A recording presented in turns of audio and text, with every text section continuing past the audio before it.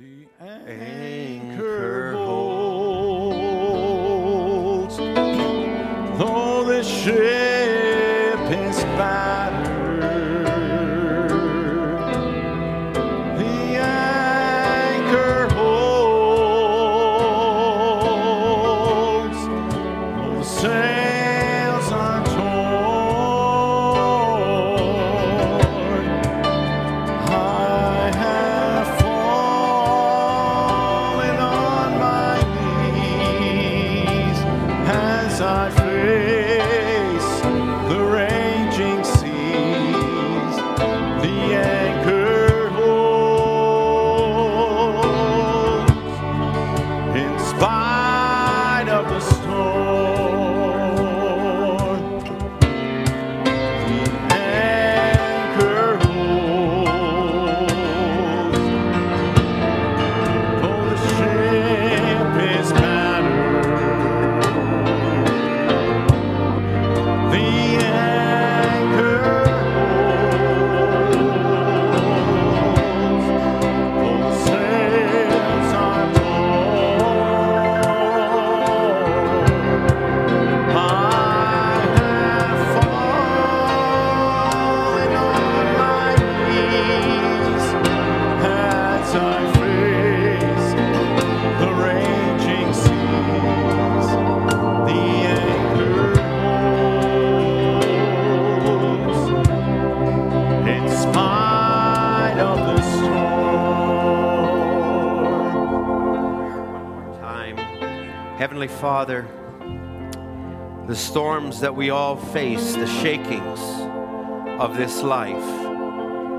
But Lord, we know in the middle of it all there is a rock. And you are that rock, Lord. The children of Israel journeyed through a wilderness, and it said that rock that followed them was Christ. You're still the rock today. And we ask, oh God, may we find our anchor, our stability upon that rock this morning. I prayed, oh God, as we have just gone through this situation, we ask, oh Lord, that you'd continue to work and to stabilize. We thank you that you care.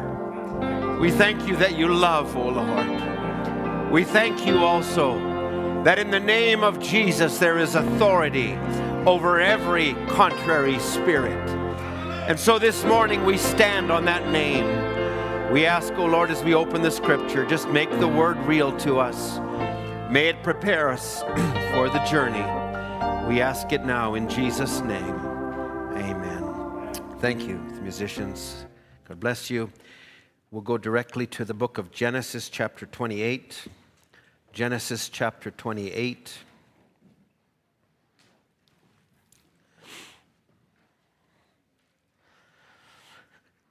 We'll start reading from verse 10. This is Jacob on the road out from his mother and father, Isaac and Rebekah. And he is on a journey, doesn't know it, but he's going to be encountering Lot. And God is going to use this period of time. But before all of that happens, this is Jacob on the way out. Verse 10, and Jacob went out from Beersheba and went toward Haran, and he lighted upon a certain place, and he tarried there all night, because the sun was set. And he took of the stones of that place, and he put them for his pillows, and he laid down in that place to sleep. I don't know what kind of pillow you slept on, but it was not a pillow like Jacob slept on that day. And he dreamed, and behold, a ladder set up on the earth, and the top of it reached to heaven. And behold, the angels of God ascending and descending on it. And behold, the Lord stood above it and said, I am the Lord God of Abraham thy father, and the God of Isaac. The land whereon thou liest, into thee will I give it, and to thy seed. Now imagine this, all he's ever known is a carnal walk. All he's ever known, he's heard stories of Abraham, of Isaac, but now in the midst of all his deception and everything that he's done, something's happening. And he says in 13 again, behold, the Lord stood above it, said, I am the Lord God of Abraham thy father, and the God of Isaac, the land whereon thou liest, to thee will I give it, and to thy seed. And to thy seed shall be as the dust of the earth, and thou shalt spread abroad to the west, and to the east, and to the north, and to the south.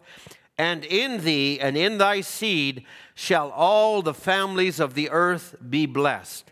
Now this is God reaffirming Abraham's covenant with his seed.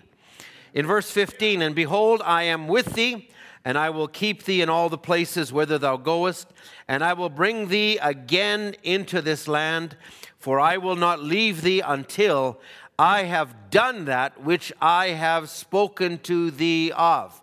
He doesn't say a word, you deceived your brother, you did all these things. No, I've got a covenant with you, and no matter what you're going through, I'm going to watch over you, and I'm going to bring you into that.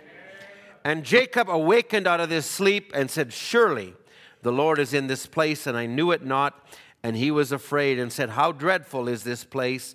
This is none other but the house of God, and this is the gate of heaven. So he's recognizing all of this, but then now he is doing something. And we all need to do something. And we all need to enact on what Christ has done for us. And it's not enough to just believe. As Brother Branham would say in the token message, you believe, that's well, but the devils believe and tremble.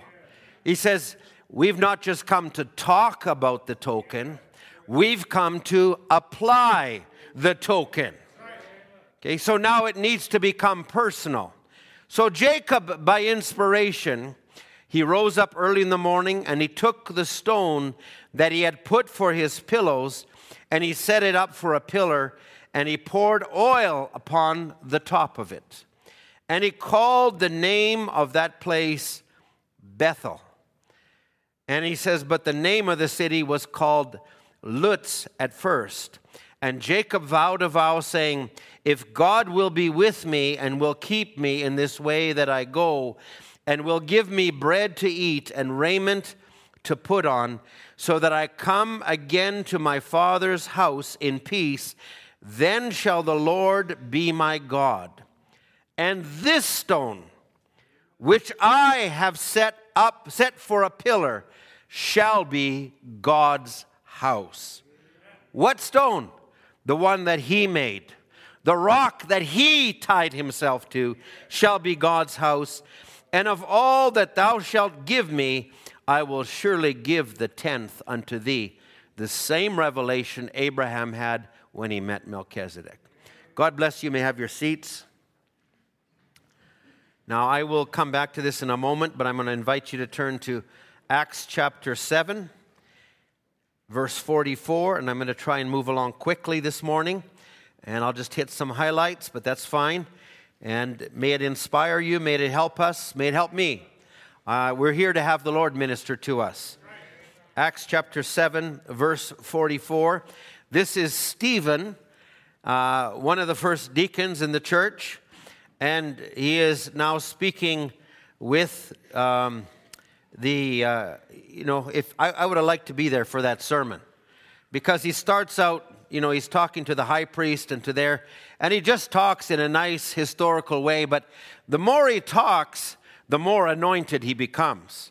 And the more anointed he becomes, the more he becomes discerning of what's there, and God just overtakes his vessel and begins to speak to him. So we'll pick this up in verse 44. Our fathers had the tabernacle of witness in the wilderness as he appointed, speaking unto Moses that he should make it according to the fashion that he had seen, which also our fathers that came after brought in Jesus into the possession of the Gentiles, whom God drave out before the face of our fathers unto the days of David. So the minute he starts bringing the Gentiles in, I'm sure there was not some happy campers in the congregation.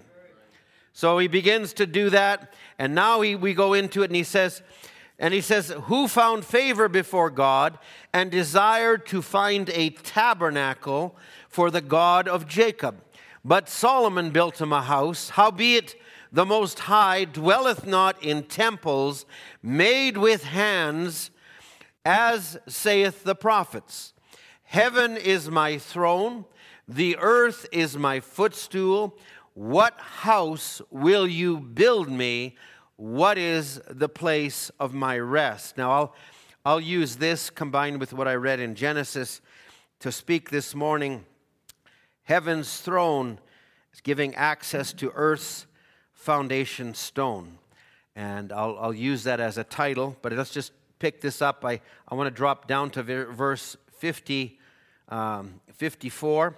And when they heard these things, they were cut to the heart, and they gnashed on him with their teeth. But at that moment, he, being full of the Holy Ghost, looked up steadfastly into the heavens and saw the glory of God, Jesus standing on the right hand of God. And he said, Behold, I see the heavens opened, and the Son of Man standing on the right hand of God. Now, after that, they stoned him. Now, we recognize it, but he had an access, and he had a place. And not only that, I want to bring this both ways this morning. We have an access, we have an opening to heaven, and it has to be built on a foundation. Now, I don't know, some of you who maybe are carpenters and things, if you've ever had a ladder and you've had to climb up the ladder a long ways, and it's a 30, 40-foot ladder, you look to put stability to the bottom of the ladder. You have somebody holding it, somebody bracing it. You might nail something down, but the ladder has to have a foundation. And so it is that you have an access, but heaven is also desiring to build on something on earth. And the Lord willing, let me just get into that a little bit this morning and do that. I also want to just go back to Hebrews, or just ahead to Hebrews chapter 12. We took this last week as a little bit of a foundation even for today. But if I can read Hebrews chapter 12, verse 25, and I'm doing a bit of reading. Are you with me this morning? Amen. Just feel free to wave your hand, say hello, stand up. Hey, God bless you. That helps the service a lot. It not only helps me, it helps you, it helps your brother, sister. And so let's engage. Just because we start a little later doesn't mean I'm going to drag it later. Okay? And the quicker you help me, if I have to say amen, it's just going to go longer. But if you say amen, it'll go quicker. Okay, so Hebrews chapter 12, verse 25. See that you refuse not him that speaketh. For if they escape not who refused him that spake on earth, much more shall we escape if we turn away from him that speaks from heaven, whose voice then shook the earth. What voice was that? That was the voice on the mount when Moses brought them back into the land at Mount Horeb. That shook the earth. And it said, now he has promised, yet once more I shake not the earth also, but also heaven. And he says once more, signifying the removing of those things that are shaken. And he says, as of those things that are made, that those things which cannot be shaken may remain. I pointed out, we often look at this and everything that is shaking, but the reason it's shaking is because there's something that has to stand. And God is going to show that there's a stability in what God's word is, expressed to the believer, that is greater than all the things that are around us. And God is putting this foundation not just in a headquarters in Jeffersonville, not just on a book or the message as we know it, but it's got to come into hearts. It's God putting it in vessels. The message will not be just passing a tape. That's part of it, but it's got to be made flesh. It's got to come into us. Now, I trust that you want to be a part of that. And if you do, start engaging in this now. He will say, therefore, we receiving a kingdom which cannot be moved, let's have grace, whereby we may serve God acceptably with reverence and godly fear.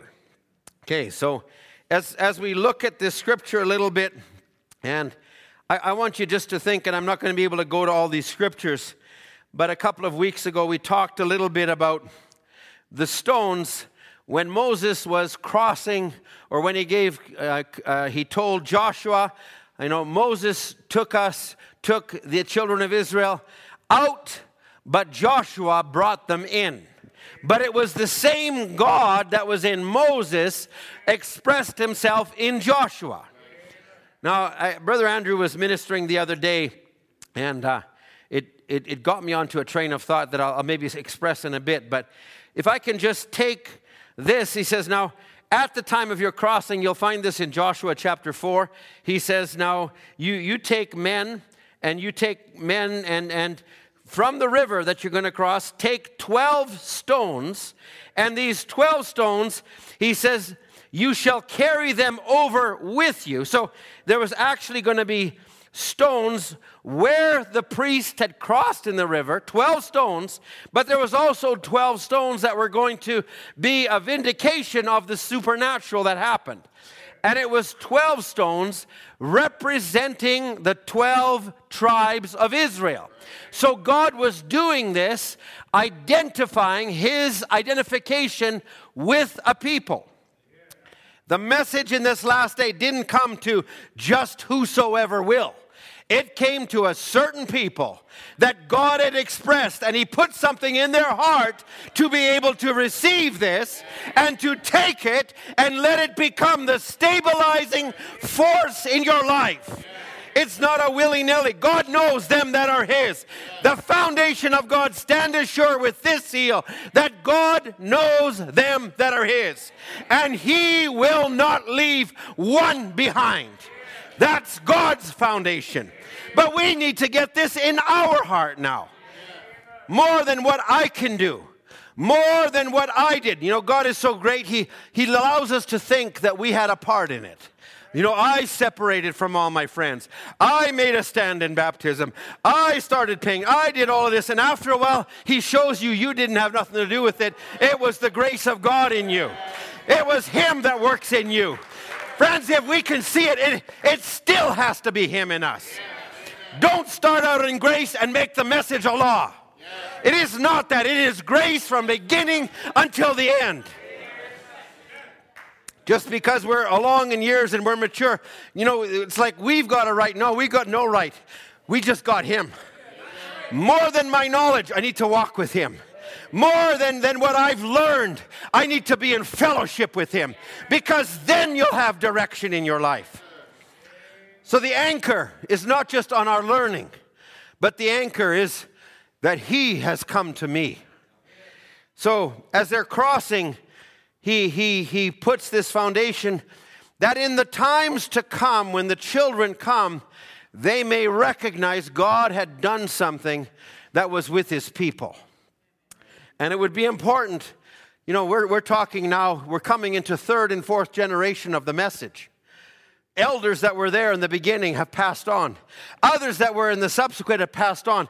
But the message is still enduring. And we need to see that the God that was, in a supernatural way. My goodness, I get into thoughts and I just feel like I need to stop somewhere. Listen. I better save it. I'll save it for the right time. I got to move along today. So these stones were reflected in that. But then beyond that, even as they journeyed further, when the priesthood was established, and the priest would go in with a breastplate, and the breastplate had 12 stones on it.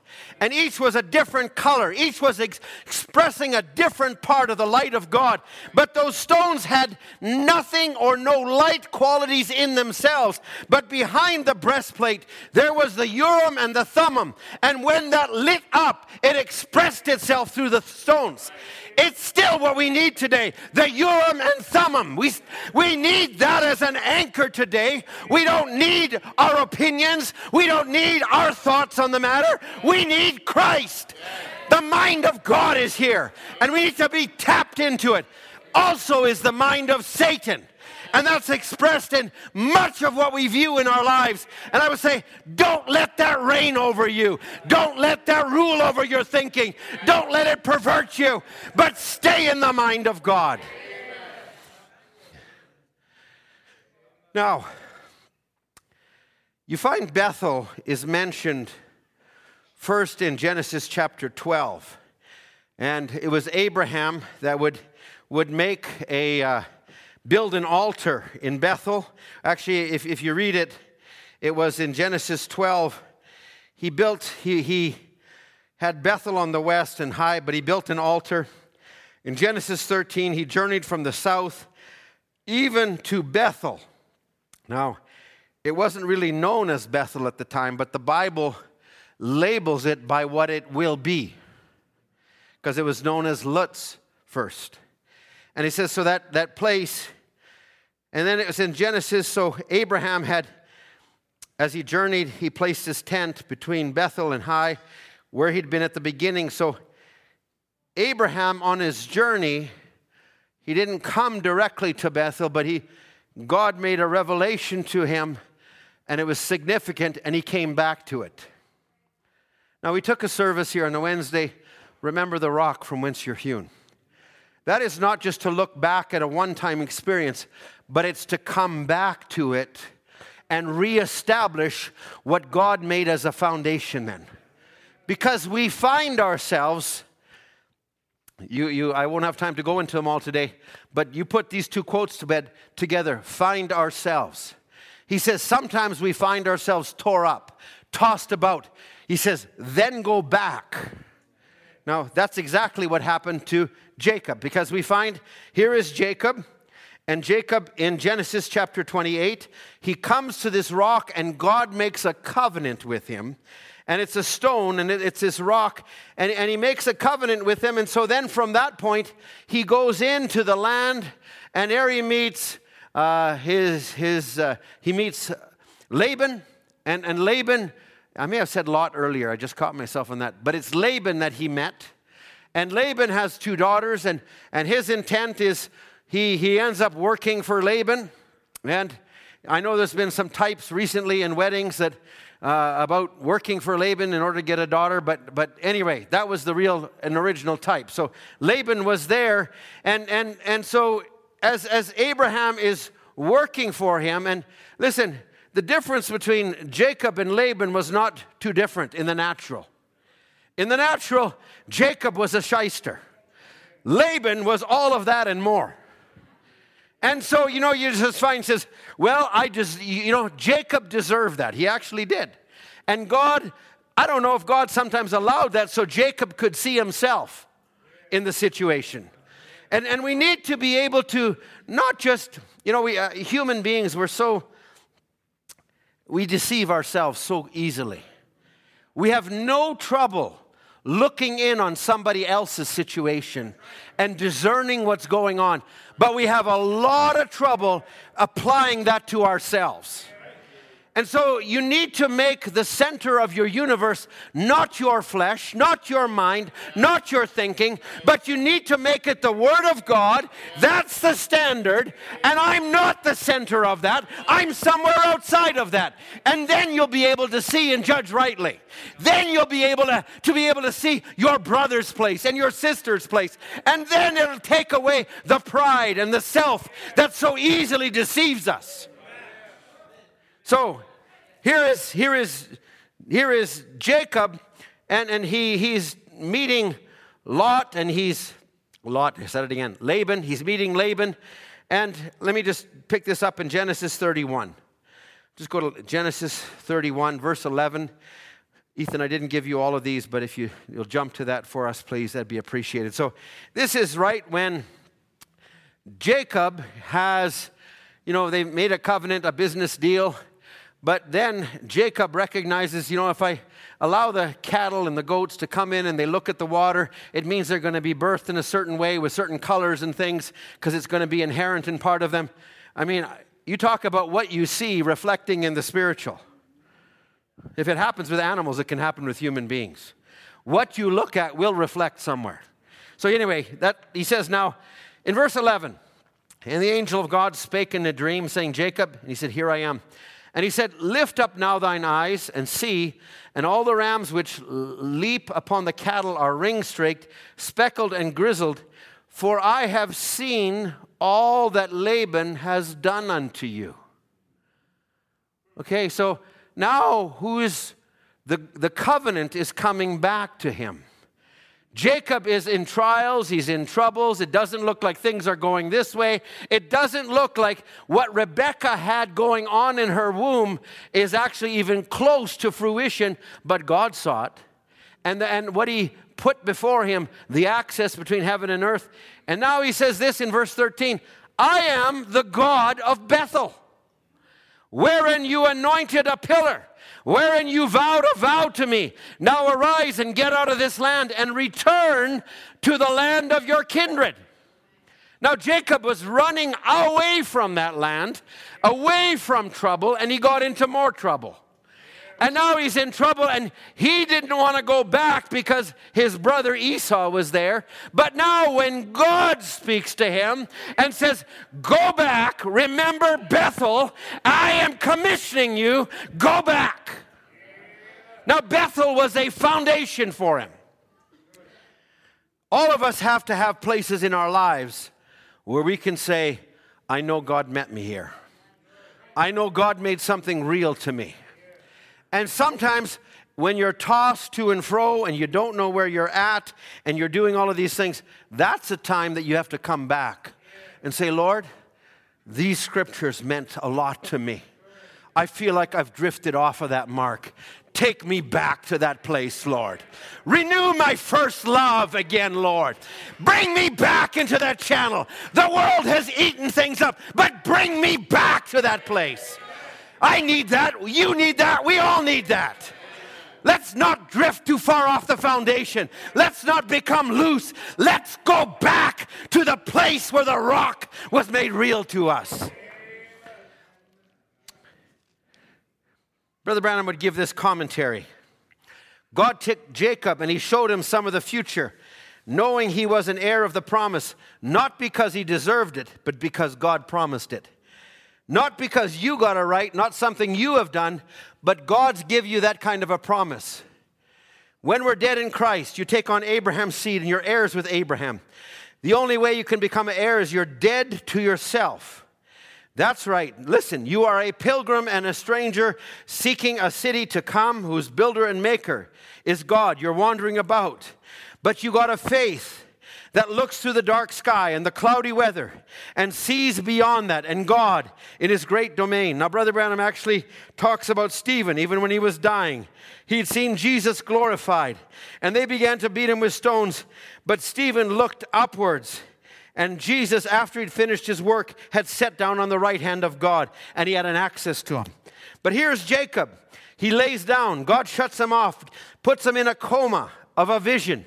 And he looks up and he sees a ladder fastened up to heaven, to God's throne, reaching all the way to earth, and angels ascending and descending. Oh, Brother Branham says, what a beautiful promise. God has made a way of escape, a ladder to climb on, a sure foundation. God promised it. It was hooked in glory to the throne of God. And he says, but where could he find a place on earth to hook it to? He says he tried to hook it on a Jewish nation. Now, God's showing in a type here, but we're recognizing there was a natural seed, but there was a spiritual seed. And there was one to come. Now, listen to this. He says he couldn't hook it on Jacob. He can't hook it on you. But he could hook it on his covenant. He can hook it to the promise God made in you. And he says that little fellow sitting there, backslid, little shyster, lying, treating his wife the way he was, he couldn't hook it on that. Listen, don't think he called you in the flesh. He didn't call you. He called you with the promise of something he was going to do in you, what he's going to do in me. And even we, after we've been serving God a while, we think, oh, God must love me so much. No, he doesn't love just you. He loves the inside of you, but it's the part of Christ that he has to hook himself to.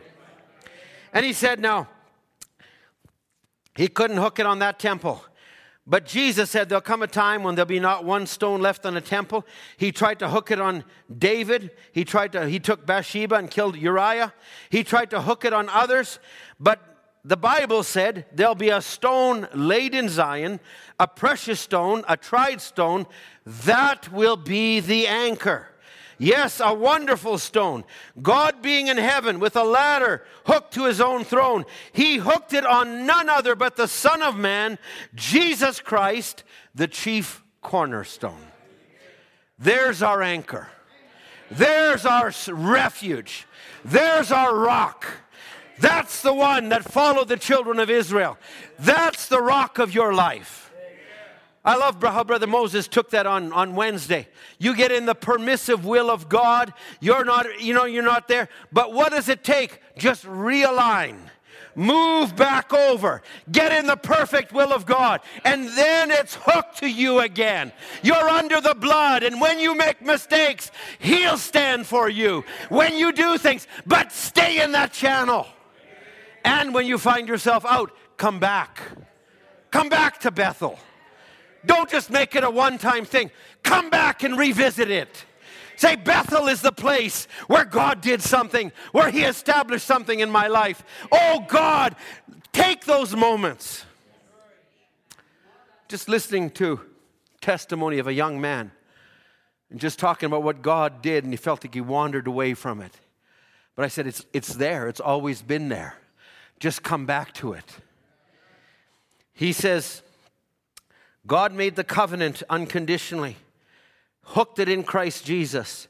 There it's hooked above and by the sun beneath. It's the traveler's way from earth to glory. You can't fail. There are great companies of angels up and down here, ascending and descending, picking up the weary and the sick, healing their bodies, showing visions, signs and wonders. It can't fail. It can't slip.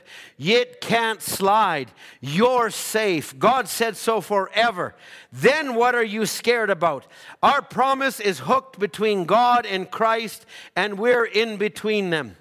And he says, when we're making this foundation, climbing each day higher and higher, it brings me one round higher. Anything happens, it'll fall along the road. Oh, come on, we're marching up to Zion, to that beautiful city of God. We are climbing Jacob's ladder. Oh, one rung higher, one rung closer. We're climbing that ladder. And it's anchored at both ends. I believe that we can take that. I'm not going to, I got other quotes I won't read, but let's go to Genesis 35. We'll move the service along here. Genesis 35. Here is Jacob. Years later, he's now met Esau. He's got 12 sons. He is now walking in the land. And they come to the place called Shechem. And that's where they met Hamor, the Hivite. That's where they abused his daughter. And then Jacob's sons took the approach that was very natural to them.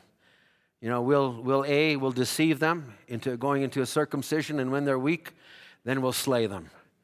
And here's Jacob, and he says in chapter 34, verse 30, he says, you have troubled to make me to stink among the inhabitants of the land.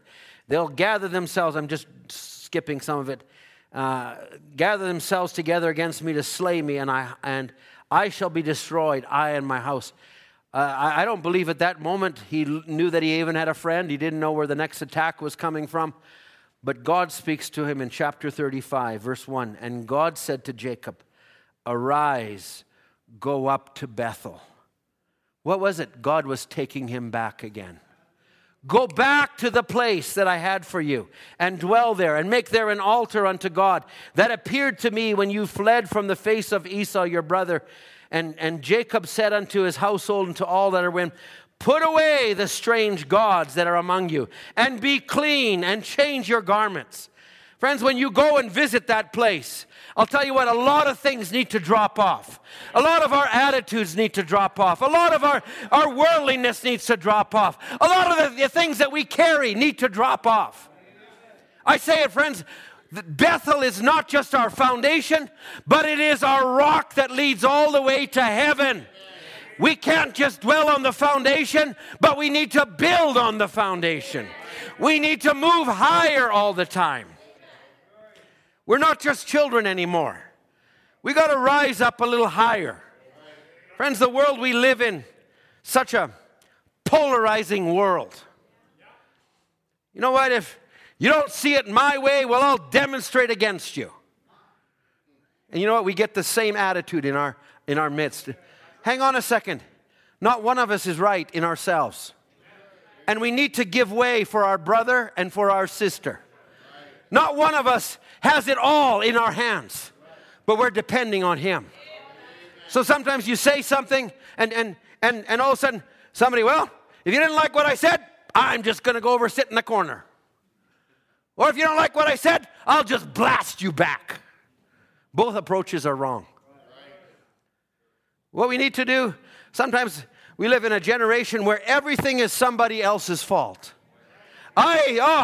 These circumstances, I was mistreated by my parents. I was mistreated by my school teacher. And then I was at school and I was bullied and I was this. And therefore I have a right to everything that's in me.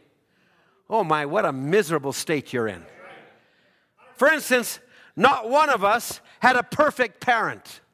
And not one of you will be a perfect parent. You're going to make mistakes. Neither can we say as ministers, oh, we got a perfect minister. No, anybody that exalts that's too far. There's only one perfect among us. Neither do you tear somebody down when they make a mistake.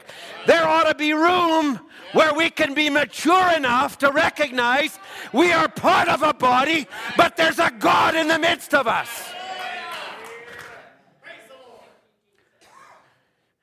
The Bible says that we need to grow up. How do we grow up? Put on Christ. Go back to the place. Listen, this is good for every one of us today. This is good for me. It's good for you. I was going by, I think I was by the hospital the other day, and I saw a really good sign. And it had a little thing that says, you're welcome to come in, but the time to register complaints was yesterday.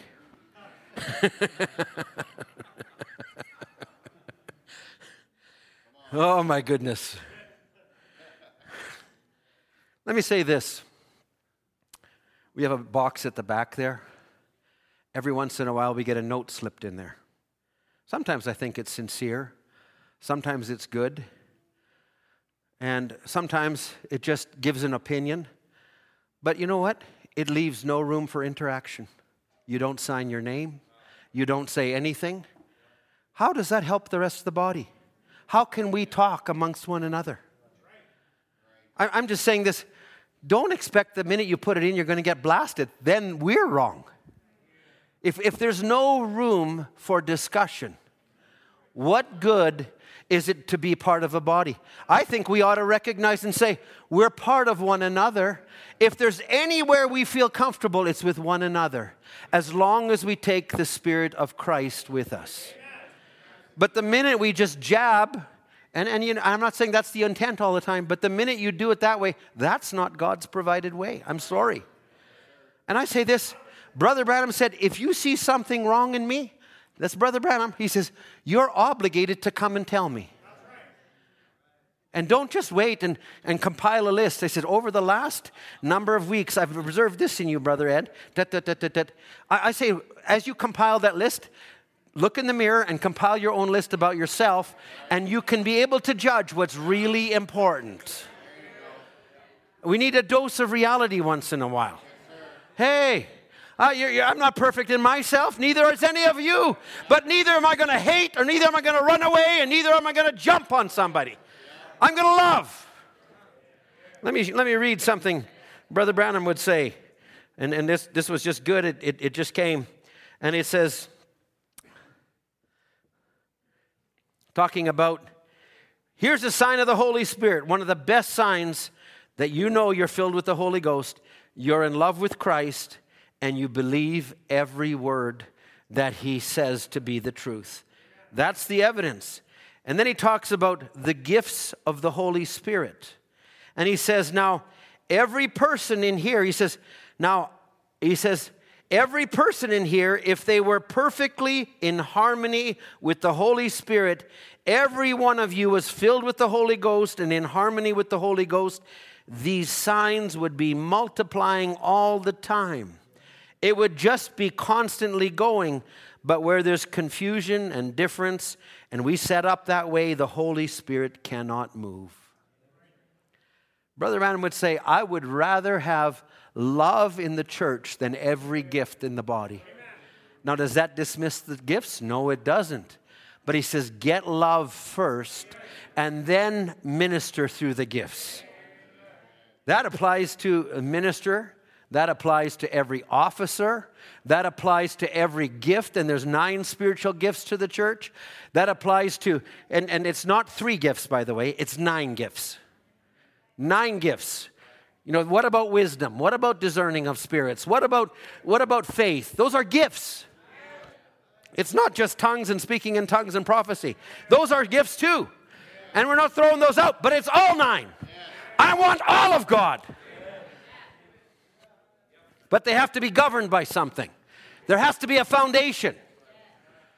Okay, I didn't expect to go down all this path today. But it's fine. We need it. I need it. The church needs it. Okay. So he says, now arise, go to Bethel, make an altar there. And the God that answered me, verse 3, in the day of my distress and was there. So they took all the strange gods. So things can come into a church. Influences. Little spirits and little things can creep in. And we need to constantly purge out, and not just in the church, into our homes and into families and into our individual lives. And we begin seeing and doing things that we wouldn't have thought of in the beginning. But there's a rock you can go back to. There's a foundation stone. There's a Spirit of God. He's not pushing you away. He wants you to come back to it. What is it? It's your stability. It's the foundation that God has given us.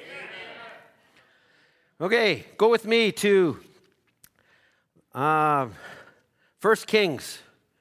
1 Kings chapter 18.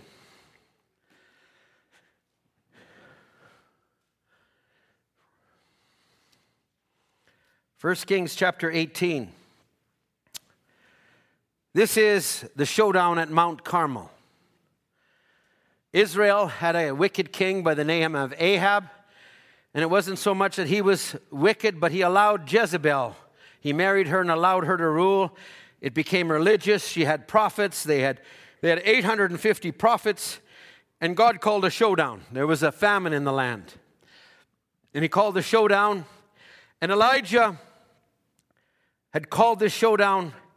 And he says, now, go ahead. Call on your God. The God that answers by fire is the God that we'll serve. And he comes and he calls him, and he says, now, I won't read all of it. You can read the whole story. You know it as well. Verse 29. Let's go 1 Kings 18, verse 29. And it came to pass when midday was past, and they prophesied until the time of the offering of the evening sacrifice. Then there was neither voice nor any to answer, nor any that regarded. Now, just a few steps before this, Elijah, he says, call a little louder. Maybe he's sleeping. And they beat even harder. And they cut themselves more. Elijah knew where he was standing. We need to know where we're standing in the face of everything that comes our way. And Elijah said to all the people, come near unto me. And all the people came near unto him. And he repaired the altar of the Lord that was broken down.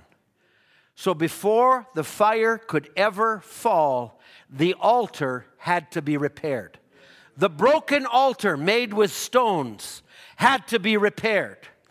Now, I just take this as a principle, but he took 12 stones, verse 31, according to the number of the tribes or the sons of Jacob, unto whom the word of the Lord came, saying, Israel shall be thy name. And with the stones he built an altar in the name of the Lord, and he made a trench around the altar, and that would contain 2 measures of seed, and he put the wood in order, the bullock and the wood, and he says, fill 4 barrels of water, pour the burnt sacrifice, do it again, verse 34, and the water ran about the altar. I don't know where they got the water from. There wasn't a lot around. And it came to pass in the time of the offering of the evening sacrifice. So let me just stop there for a minute. Elijah is a spirit that God could use. And Elijah, he did not regard man. He did not regard the king. He did not even regard the religious leaders. But he was concerned about one thing, and that was what God had commissioned him to do. And I believe if you look at the age we live in and you can listen to religious men, but you will never hear a voice like Elijah. You'll never hear everybody that cuts it straight. And I say this church needs to be under that. Families need to be under that. I need to be under that. We need to be able to deal with it straight. Now, it's more than just using a sledgehammer. But we need to implement it into our lives. Because there's such a soft age around us that we become weak in ourselves sometimes, and things just come through. But the more you stay under that voice, the stronger you become. And I will say this, the message of Elijah had to have a resting place.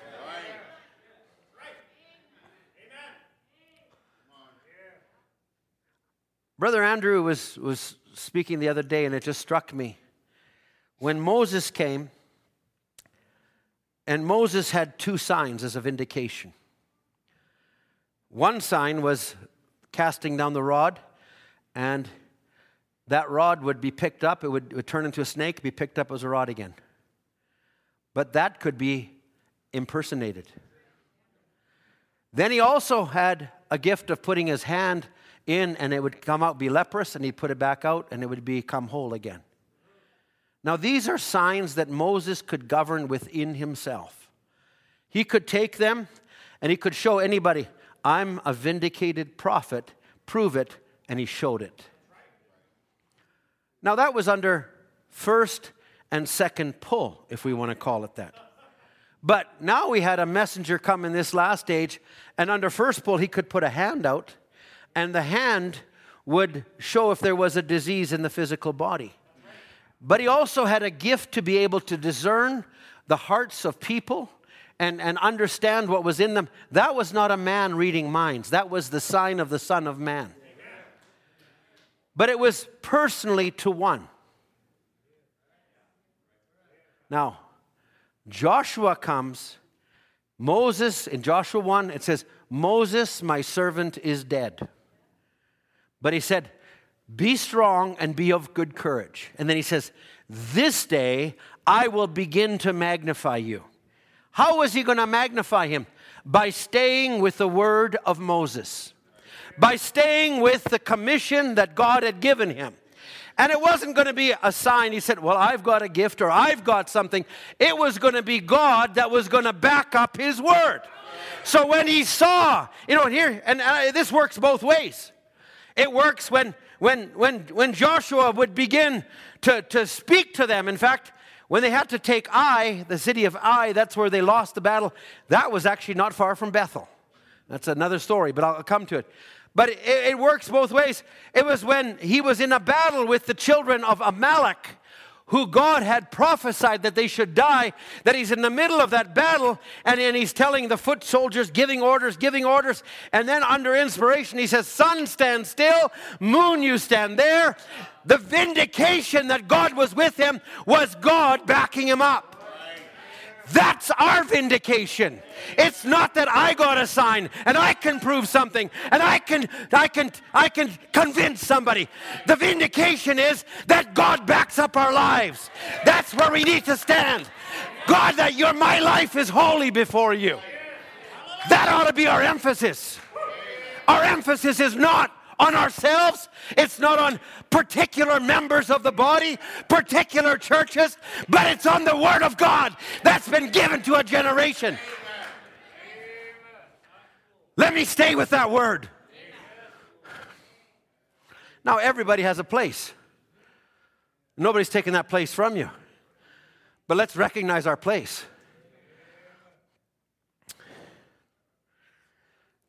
So, Elijah comes to the end in verse 36. Elijah didn't scream like I am this morning. Elijah just comes to the, here, this is the great showdown. And he says, come near. And then he makes this simple little prayer. Lord God of Abraham, Isaac, and of Israel, let it be known this day, number one, you are God in Israel. Number two, I am your servant. And number three, I have done all of these things at your word. That's all he said.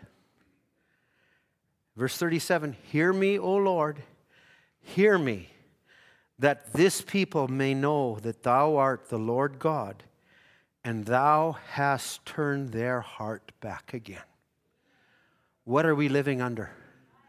That our hearts are turned back again. What is our vindication? Oh, I've got all the tapes. I've got them in digital form. I've got all the books.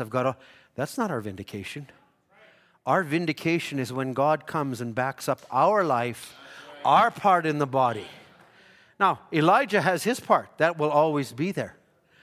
But there's also a people that have to find their place. And we have to be those people.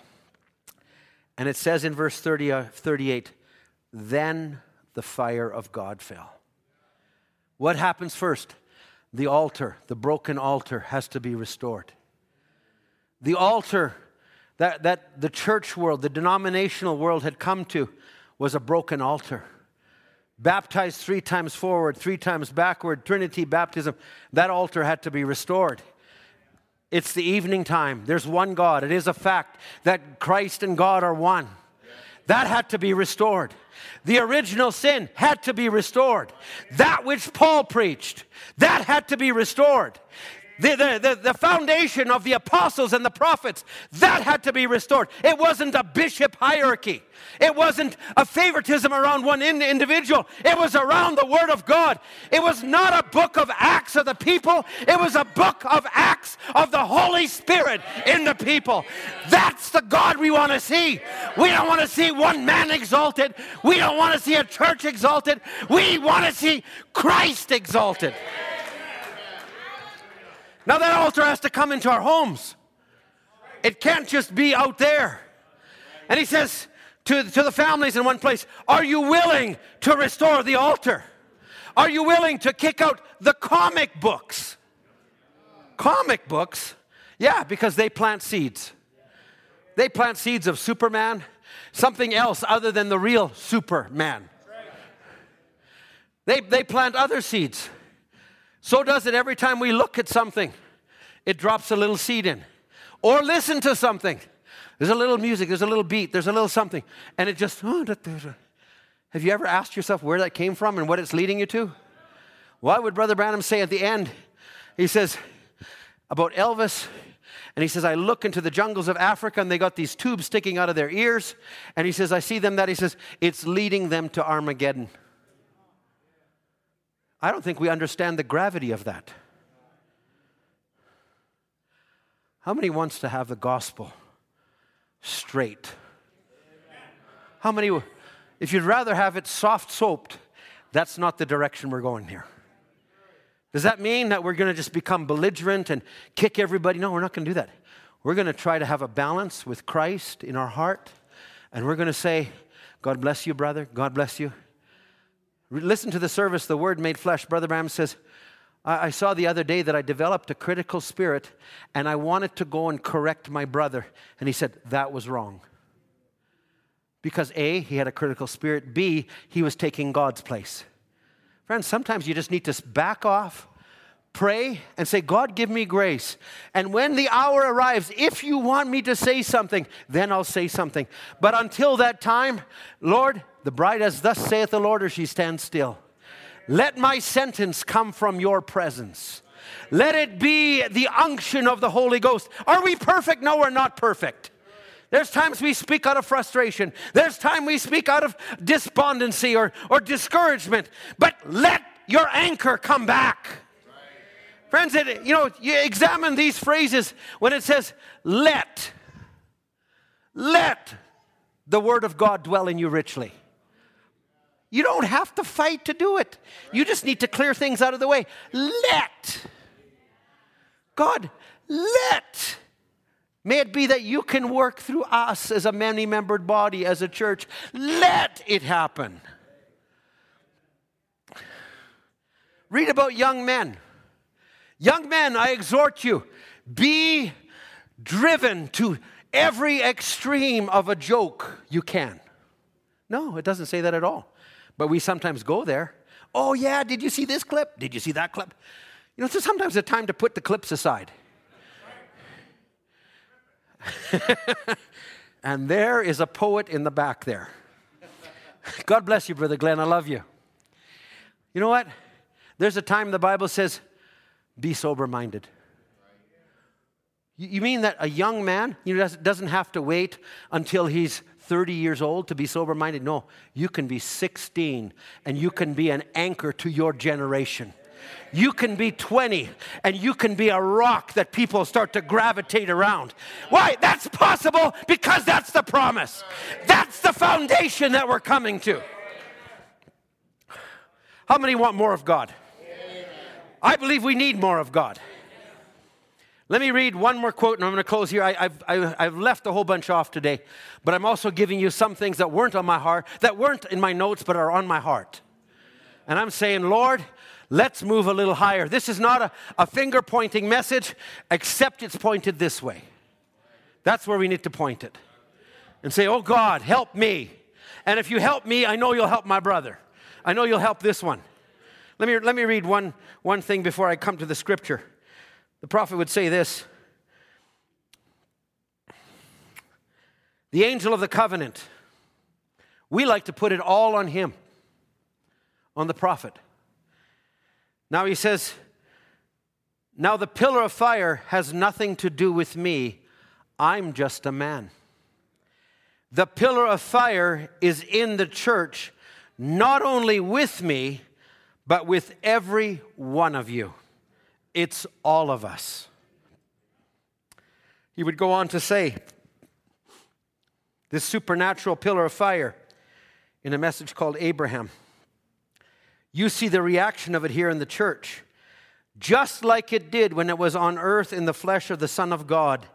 Now it's on earth in the flesh of adopted sons of God, bringing the church together for the Son of God to come and get a bride. I trust that you're seeing, I've got a part to play. And my part isn't just to God, but it's to the body. It's to every one of us working together. Let that Spirit come in our midst, Lord. Let's go to 1 Kings. No, I'm just there right now. What's the one I want?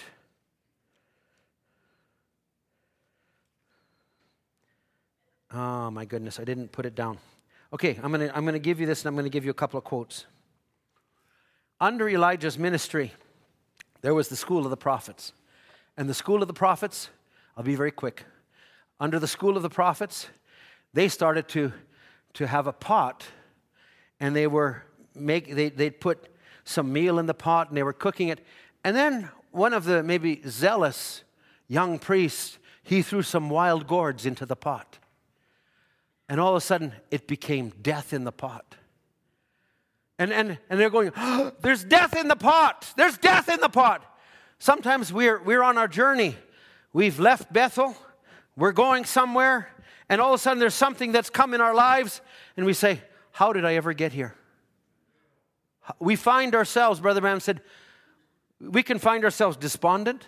We can find ourselves Elijah. He was down. He thought he was the only one. He'd got to such a place that God had to remind him, there's still 7,000. It's not just you, Elijah.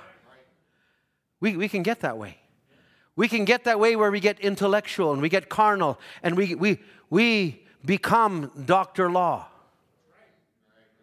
Is that trigger a memory for you? We become Dr. Law. We can get to different places, but we find ourselves away from God. We find ourselves not where we should be.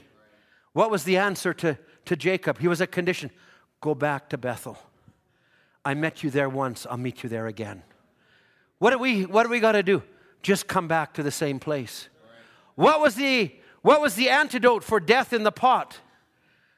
Pour some more meal into it. Because Christ is in every burr.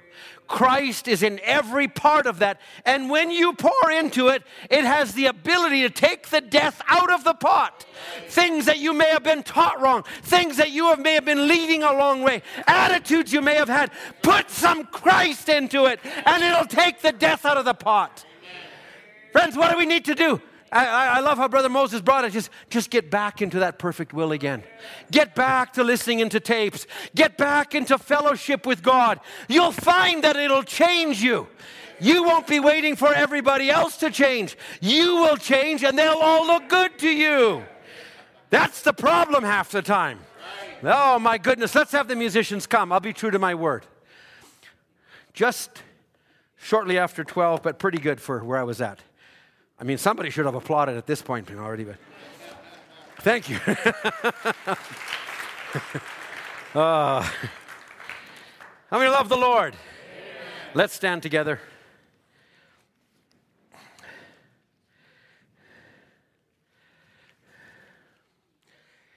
I always never get titles, but I get parts of phrases from a song. You are my song, you are my song. What's that? Yep. That's the one.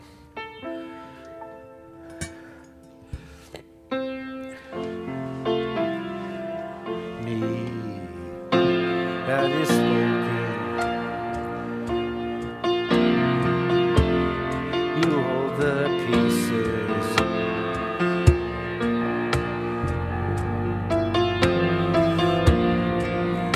And a melody won't come